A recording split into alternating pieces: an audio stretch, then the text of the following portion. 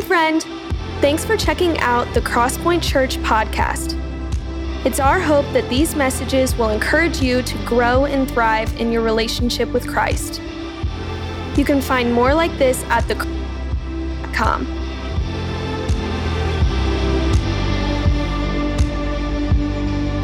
We're gearing up for Christmas and celebrating it. You hear it in our songs. And as Sean said in the video, we're gearing up to a big weekend this coming weekend with our Christmas at Crosspoint. Not only in our giving, and my wife and I have been praying about that, of what God's going to put on our heart to give, but also in inviting and bringing people. And so we still have these cards available in the foyer and at the doorways, and you can invite someone. There's still a week left to invite them. Saturday at 5 p.m. and then Sunday morning at 9 and 11. And we hope you bring someone with you this season. Also, talking about giving, just want to say thank you. We had 192 bags for our Bag by the Bumper. So well done, Crosspoint. Month after month, you show up and you're generous, and that goes right out into people that have need in the weeks ahead. So thank you for that. If you have your Bibles, let's turn to Hebrews chapter 2. We're in this series called Do You Hear What I Hear? And we're looking at Christmas through the lens of Hebrews. And now I know what you may be thinking. Hold on, wait a minute, Josh. I thought the Christmas story was found in Luke and in Matthew. And you would be right. The facts, the details of how Christmas happened are laid out in those books. The shepherds, the wise men, Mary and Joseph, and the animal. But Hebrews, although you won't find those facts in there, you're going to find the why to all the what. Hebrews, the writer of Hebrews, does an amazing job of giving us why a baby in a manger matters to me and to you, and how it changes everything. And so this morning we're going to read out of Hebrews chapter 2, starting in verse 14. We're going to read 14 through 18. So if you have your copy of God's Word, follow along. If not, it'll be up on the screens. Here we go, verse 14. Since the children have flesh and blood, he too shared in their humanity. So by his death, he might break the power of him who holds the power of death, that is, the devil, and free those who all their lives were held in slavery by their fear of death. For surely it is not angels he helps, but Abraham's descendants. For this reason, he had to be made like them, fully human in every way, in order that he might become a merciful and faithful high priest in service to God, and that he might make atonement for the sins of the people. Verse 18, because he himself suffered when he was tempted, he is able to help those who are being tempted. Amen.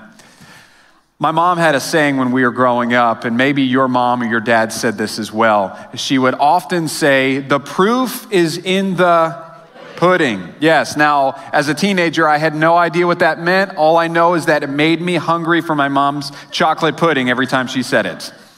Here's what I think she was trying to say is that it's not enough to just say you're going to do something. It's not enough to just say words and empty promises. You have to have the action to back up what you're going to say. So there were times when I'd go to her and say, Mom, can I go to my buddy's house after school today? Can I ride the bus to his house and we're going to hang out? And then his mom will take me home. And, I've worked out all the details. And my mom would say, did you clean your room like I asked you to? And I'd say, no, but I promise to do it as soon as I get home. Parents, how many of us have heard that? Yes. Don't our kids get so nice and so sweet when they want something? Amen, Don? Yeah, you've been there. Yeah, so they get so sweet. They want us. Well, that's what I would do. And so I would say, I promise to clean my room as soon as I get home. And my mom would say, well, the proof is in the pudding. I still didn't know what it meant. And so I'm like, does that mean I can go or do I have to stay home? And what she was trying to get me to realize is that what she wanted from me is not a promise, an empty promise. She wanted me to clean my room. She wanted me to obey, and time would tell if I actually cleaned my room. And I can't remember if I did or not. I probably didn't. I probably got home and made another excuse. But when it comes to this saying, the proof is in the pudding, it means that we need action to our words. Imagine if all I did all day long was write these sweet love letters to my wife all day long. All right, my wife was in first service and I told her she'd have to dig pretty deep to imagine that. All right, all day long I'm just writing sweet love letters to her. She comes in the house after picking up the kids and going grocery shopping, and I say, "My dearest Jessica, my heart doth burn in passion for you." You know what my wife would say? "That sounds great. Here's the vacuum cleaner. Prove it." Prove your actions. Prove your words with your actions. The reason is that words don't mean much if they are not followed up by actions that prove that the words mean something. We call this incarnation. Love needs an incarnation. Now, the word incarnation means really to be fleshed out. It means that the ideal or the abstract becomes real flesh and bones. So it's words becoming action. This is why when we refer to Jesus being born in a manger in Bethlehem, what do we call it? The incarnation. Because God backed up his words like in 1 John 4:8, God is love. He backed those words up with doing something. 1 John 1:14 says that the word became flesh. God backed up his words with his action. Can you imagine if God was all talk? Think about that. What if God was all talk? And all he did for us as his followers was to send us a text every once in a while and saying, "Hey, my thoughts and prayers are with you. Thinking of you. You got this. Thumbs up." What kind of God would that be? I guarantee you we wouldn't be here today, would we? You wouldn't give your life. You wouldn't worship a God who was all talk and no actions. But when we get to Hebrews chapter 2, verse 14, God gives us the proof. Here's the proof in the pudding, as my mom would say. Here is the proof to God's love. So he claims to be love. How did he show us his love? Here's what it says. I'll read it again. Verse 14, it says, "Since the children have flesh and blood," that means since we live and die and have pain and have sorrows, we live in a real world where there are things that break down, our cars break down, our dishwashers break down, there's bills, there's pain, there's joy, but there's also hurt. He's saying since we live in a world that is real and tangible, he too, Jesus too, had to share in their humanity. For God to flesh out love, he had to get involved at the human level, at our level. Verse 17 says this, "For this reason, he had to be made like them, fully human in every way." Do you realize that God became fully human in every way? That means he felt like you feel. He probably stubbed his toe walking around the house. As a 17-year-old boy, he probably couldn't wait to get out and make his own decision. Every way except to sin, Jesus never sinned. But all the things that we feel, it says that Jesus felt those things. The divine became human. And not just human, because, God could have sent Jesus as a mighty warrior. He could have sent him as a hero, as a king. He could have sent him as a social media influencer. I mean, there's a lot of different titles Jesus could have come as. But I think it says a lot about God's love to send him as the most vulnerable human being ever, a newborn baby. Is there anything more vulnerable than a newborn baby? Think about it. The power of a baby. When we get older, we get prickly and we have our opinions and we have bad breath and we have the bubble. And I really don't want you to get in my bubble, all right? So high five, knuckles, but let's not break the bubble here. But not a baby. If you don't believe me, stand in the foyer sometime and watch a mom bring a newborn baby into the foyer. Something happens to all the other moms and grandmas. It's like this magnetic draw. All of a sudden, they're all coming over and they want to get their hands on this baby and they pick them up and they start nuzzling them and they smell them. What's with the smell? They just want to smell this newborn baby. Why? Because vulnerability equals approachability. lovability. We're able to approach this vulnerable little human. And we smell them and we nuzzle them. My wife and I, these little newborn babies are kind of in our rearview mirror at this point in life. And I'm pretty much happy about that. I mean, it's so good to jump in the car and my kids buckle themselves. It's so good that they cut their own food. It's so good that they go to school and I have some time to hang out by myself. Like most of the time, but there's still those moments, especially for my wife, she misses the newborns. She misses those cuddly little babies. And so what we did, instead of having another baby, we just got friends that are having babies. And that's fixed our problem. So we were hanging around a baby, the Wasses, the other day, and baby Haddon, and my wife was holding him and kind of nuzzling him. And that is the picture of God getting vulnerable, close enough. When's the last time you went in the foyer and went up to someone and said, could I just sniff you a little bit? Oh, I just needed that. I just needed to smell an adult today. When's the last time you went in and just said, can I just nuzzle your neck just a little bit? All right, I'm good now, I'm good. No, it's weird, it's creepy. But not to a baby. So I don't think it's an accident that God chose the most vulnerable person in all society.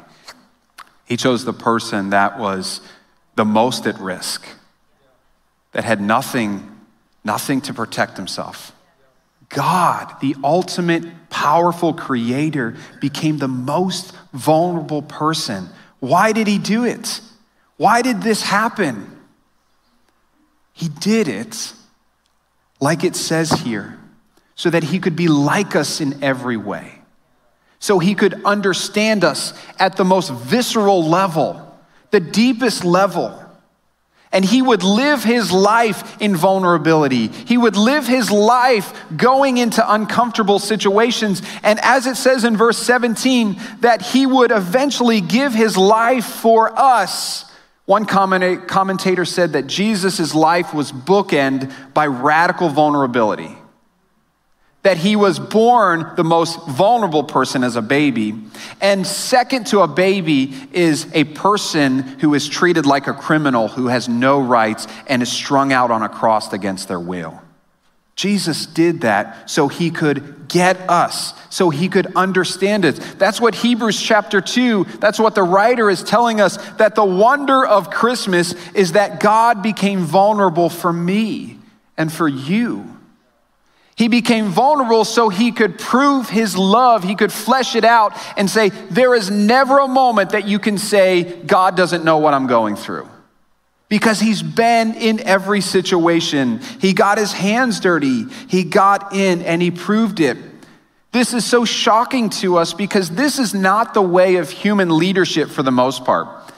When a politician is only going to get involved, let's say, you know what, he goes down and he feeds the homeless in North City. When's he going to do that? When the cameras are rolling.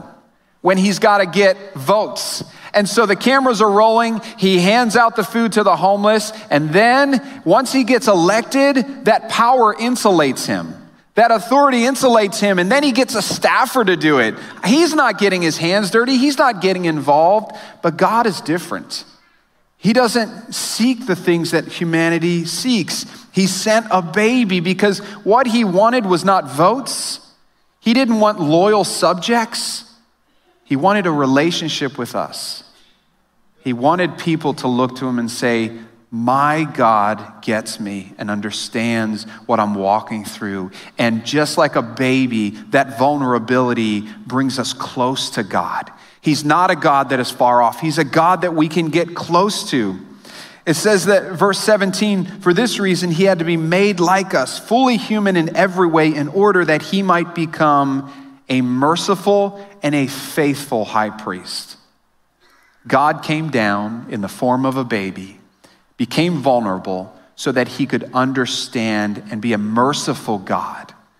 Do you know the kind of people that make the best doctors, that make the best social workers, that make the best counselors, that make the best pastors, and I could go on and on. Do you know what it is that really makes a person set apart in those fields? It's not necessarily the most educated. It's not necessarily the most driven person. Often, What makes the difference is empathy. And not just empathy that is born out of their own hardships. You want a doctor who has good bedside manners? Find a doctor who has been on the operating table himself. A doctor who has had to wear that paper-thin little robe, and that's all that separates you and the whole world, and get up on a table, and they turn on the bright lights, and everything you are is exposed to everyone in the room. That's vulnerability. You find a doctor who has been in that position and had to recover and had to get a nurse take him to the bathroom. You find a doctor who's been through that, and he's going to be passionate and he's going to be full of mercy because he's been on the table. You find a counselor who has walked through hardship. Donna Tilley, one of our counselors that attends this church, she's talked to me before about moments in her life that could only be described as tragedies. And what it's done in her is it's made her, as she looks across at her clients, it's given her a passion and a compassion. She's walked their shoes. Early on in ministry, I sat with a guy, I was fresh out of Bible school, and I had all the secrets to just preach incredible sermons. I knew how to parse the Greek and the Hebrew, and I was gonna be the next Billy Graham, and the people were just gonna fall on their knees at the altar call. It was gonna be awesome. I had learned all the secrets in Bible school. And then I went out to eat with a seasoned minister, and we were talking, and he said something to this effect, and it stuck with me. He said, Josh, people won't care how good your sermons are. They won't care how much you parse the Hebrew until you've sat with them and held their hands while their world is falling apart. Then they'll listen to you because they've got to know you've walked in their shoes. They've got to know you understand what hurt and what pain and what sorrow is. That's the kind of God that we serve. A God that says, listen, I'm not going to ask you to go anywhere that I've not gone myself. I'm not going to ask you to feel anything, any level of hurt that I haven't felt myself. Jesus put himself on the table for us.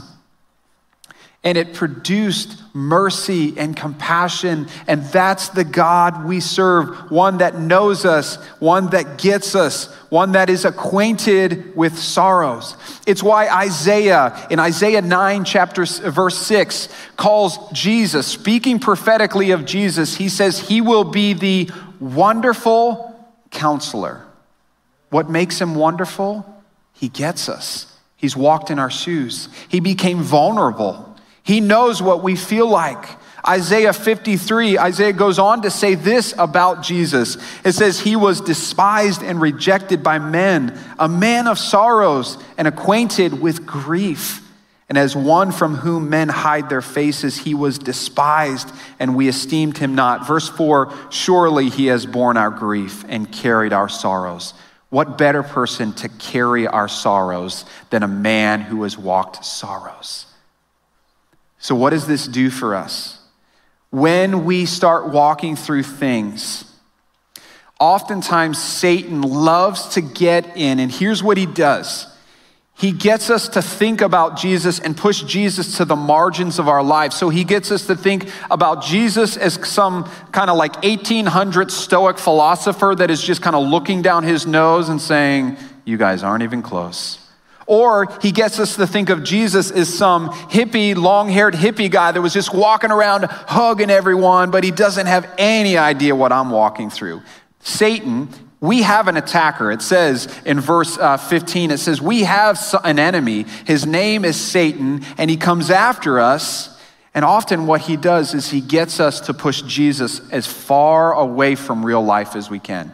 And so what we often think is, God doesn't get me. What does God have any relatability in what I'm walking through now? But when we truly understand the story of Christmas, that God walked the most vulnerable parts of humanity, it changes the way we walk through sorrow. We understand that because God suffered, verse 18, because he himself, Jesus suffered, When he was tempted, he is able to help those who are being tempted. That word for help it's a word that means I heard a cry and to run towards a cry. It says God has screamed out in agony himself so that when he hears his children scream or cry out or in their hearts the sadness, he hears it and he runs to it. And so that when life happens and we say things like, well, Josh, you don't understand the kind of childhood I had. You don't understand how hard it was as a child. Jesus had a really hard childhood. Jesus' family could barely make ends meet. They were poor. They didn't have means. He grew up in poverty. Jesus understood strained relationships. There's a part in the Gospels that says as Jesus came back to his hometown rejected him. His friends, even family members, rejected him as the Messiah and said, dude, you've lost your mind. You just need to go back to being a carpenter. Jesus understood what it meant to have strained relationships, even with the people who should be the closest to you. Jesus understood what it felt to be alone, to be isolated, to have stress. Jesus gets us. Because Jesus became like us in every way, we never have to suffer alone. Isn't that comfort for us today? Isn't that a great thought? My heart is that as you see the nativity scenes around town and you look, maybe you've got one up there, and you look at that baby Jesus, and instead of just thinking, oh, he's a cute baby, I want you to look at that nativity and said, that is God become vulnerable for me. He's walked it. He's walked the path I'm walking. And he never asked me to go somewhere that he hasn't been himself. He cares. He sees. And he gets us. There's a story about a lady named Kitty Genovese. And this story happened in 1964 in New York City. It was about a young girl who was murdered in the city. And now, a murder case of a young lady in New York City is nothing normal. And yet, something about the details of this story shocked the nation. So Kitty Genovese was coming home from work, and she was right outside her apartment complex when she was attacked by an assailant. And this assailant began to stab her, and she began to cry out in a loud scream, "Help, help, I'm being stabbed. I need someone to help." Up above her in the apartment complex that she lived in, the lights began to go on. Windows began to open as people looked down on the street to where this 28-year-old girl was being murdered. And as the assailant saw the lights go on and heard the windows go on, he actually left for a little bit. And Kitty was still alive, and he slunk back into the shadows because he thought someone is coming down. And after about 5 minutes, no one came down. He went back and he murdered Kitty Genovese and stole $49 from her wallet. It was documented that almost 40 people heard or saw the attack that night in New York City. One person was even reported in the newspaper to say this: "I just didn't want to get involved. I just didn't want to get involved." 40 people that night looked down as a young lady was murdered in the streets, and no one came down. Now, before we judge them, I've got to ask myself, would I have went down? What if I had family in the house? If I went down, it would have put me in a vulnerable situation. What if the attacker came after me? Before I cast my judgment, I've got to think of how many times I've driven by on the highway, a mom there with her hood up, needing help, and I've just kept going because I didn't want to get involved. Doesn't it fill us with gratitude that when God heard our cries? You see, all throughout the Bible, is this phrase, "I cried out to the Lord." David wrote it a number of times. I cried out to the Lord in my distress. Aren't you so glad that our God didn't shut the blinds, turn off the lights, and put a pillow over his ear so he could drown out our cries and try to go back to sleep? We have a God who heard our cries and stepped down, not at the risk of his life, but at the cost of it. Jesus didn't just come to earth thinking, man, I better be careful. There's a risk I could die down here. Jesus came down knowing he was going to die, with the mission of death, with the cross on his mind. He stepped down. He got involved. He put actions to the words that God is love. And he proved to humanity, he proved to me, he proved to you once and for all that we can never say, God is not with me, God has abandoned me, God does not love me. He's already proven that because he stepped down into our lives and he got involved. And so this morning, I hope that this message of Christmas, the message of why Jesus came, the message of the incarnation, I hope it fills you with comfort, that whatever you're walking through right now, God is with you, he gets you, that there's not a deep enough dark chasm of the soul that Jesus cannot go to and step in and get involved in your life. And so it is a great comfort and it fills us with gratitude. But I also hope that this message goes just a bit further and challenges us to get involved ourselves. You see, Philippians 2 says that we as Christ followers should have the mind of Christ. That means that as Christians, we are becoming more like Christ and doing the things that Jesus did. He came to earth to be like us in every way so that we could begin to be like him in every way possible. That's taking on the mind of Christ. And so the mind of Christ, the heart of Christ has always been to get involved, to go to the vulnerable places, to find the people, to get his hands dirty, to run to the risky situations and get involved. And as Christians, that's our call too. It's not an option not to. It's not like, yes, I'm a Christ follower, but I'm just gonna stay here where it's comfortable. That's not the way of Jesus. It's not the way of Christmas. And so this message has gotta nudge us and challenge us. Where is God asking me to get my hands dirty? Where's he asking me to step in? Where's he asking me to risk something to prove that I really do love people? Now, some of you, it could be feeding the homeless in North St. Louis. Like that may be what God's calling you to, but for some of you, it may be harder to be emotionally present for your husband or wife. It may be harder to do that than it is to feed the poor in the city. So this is not just go find people who are really broken. The people God may be asking you to get involved might be in your home, under your roof.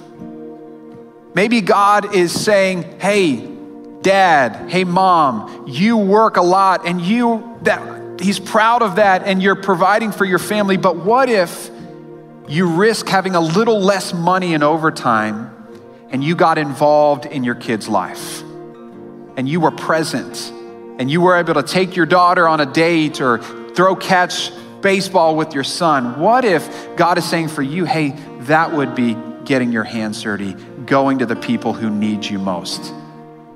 Maybe it is joining a life group. We say this a lot, but we know it can be scary joining a life group. Some of you are just like, dude, I don't do the whole getting into the house with other people. It's really uncomfortable for me. And I get that, but it was really uncomfortable for Jesus to come to earth and to be treated the way he was and to live out his life. And so I get you, and I don't want to push too hard. I don't want to offend you too much, but maybe God is actually pushing you to be a little uncomfortable, to get involved, to see how he can. And I'm not saying it's all going to work out. I don't want you to hear me saying, well, I guess if I just join a life group, it's going to be easy to be around different people than me. No, it's going to be risky, and they might take you to the bottom. I don't know. Jesus risked a lot. but he calls us to those things. I was talking to a life group leader, him and his wife. Their life group sponsored an Afghanistan family this year for Christmas, and they bought all the kids gifts. And so last weekend, him and his wife took the gifts over into the city, South City, and they delivered these Christmas gifts to the family. And the husband said this to me, and I love this, because I think this is what Jesus wants to do and what it looks like in everyday lives. He says, man, I'm the kind of person that would just like to take the presents to the doorstep, ring the doorbell, get in my car, and leave. He's like, that's what I'm comfortable with. But we decided we were gonna go in, and for an hour, they got to hang out with this Afghan family. They got to eat and sit on the reclined tables and the pillows and eat fruits and nuts and hear some about their culture and hear about how they came to St. Louis. And it turns out that the life group leader and this Afghan husband actually had some things in common. They exchanged some information, and they plan to kind of get together as families in the future. That is involvement. That's becoming vulnerable. Instead of knocking on the door, here's your presents, gotta go, Christian love moved them a little bit further to go inside the house. So what is God asking of you? What is a vulnerable step you could take? Is it a conversation with someone that you know God's been asking you? Is it asking your neighbor out to coffee just to get to know them? Like, I don't know what it is, but I'm almost positive that you know what your next step is. You know what God is nudging you to do. And I would just pray that would the message of Christmas help you in your decision? Do I stay safe? Do I become vulnerable? Do I stay safe? Do I become vulnerable? What would Jesus do? What did Jesus do? He became vulnerable for me. I'm gonna be vulnerable for him. Can I take that step? Let's pray. Well, Father, I thank you for each person in the room today. God, our hearts are full of gratitude as we think of Christmas, and it's so much more than what our culture has made it. It's about a God who got involved. You got involved in our life, Father. So fill us with gratitude. Let us remember, God, if there's someone here that is suffering, maybe they're suffering physically, would they be encouraged, though, even though the pain may be there tomorrow, they understood that you understand them, you get them, and you've walked the road of physical suffering. Maybe there's a young person in the room and they're good health-wise and they've got all the money they need, but maybe in their soul, there is this feeling of not being good enough, of shame for things they've done, and they wrestle inside with these emotions. God, you're there too. You hear the cries, even if they're not expressed verbally. You hear the cry of our soul. And so maybe for someone in the room, you're meeting them in that dark place that they spend a lot of time in. And you're reminding them, I'm there too. God, if there's someone in the room that has not put their faith in you, right now, may it be the moment that they say yes to a Jesus that said yes to them, that came for them. God, as a church, we want to be risk-taking in the direction of the cross. We want to move towards people. We want to move towards situations that allow us to be present and show our love and show Christ-like love. So help us today, whatever that is, whatever you've brought up in our own hearts and minds, let us commit right now. I'm going to do that thing, that one thing, that step. I'm going to do it. I'm going to honor God because of what he's done for me.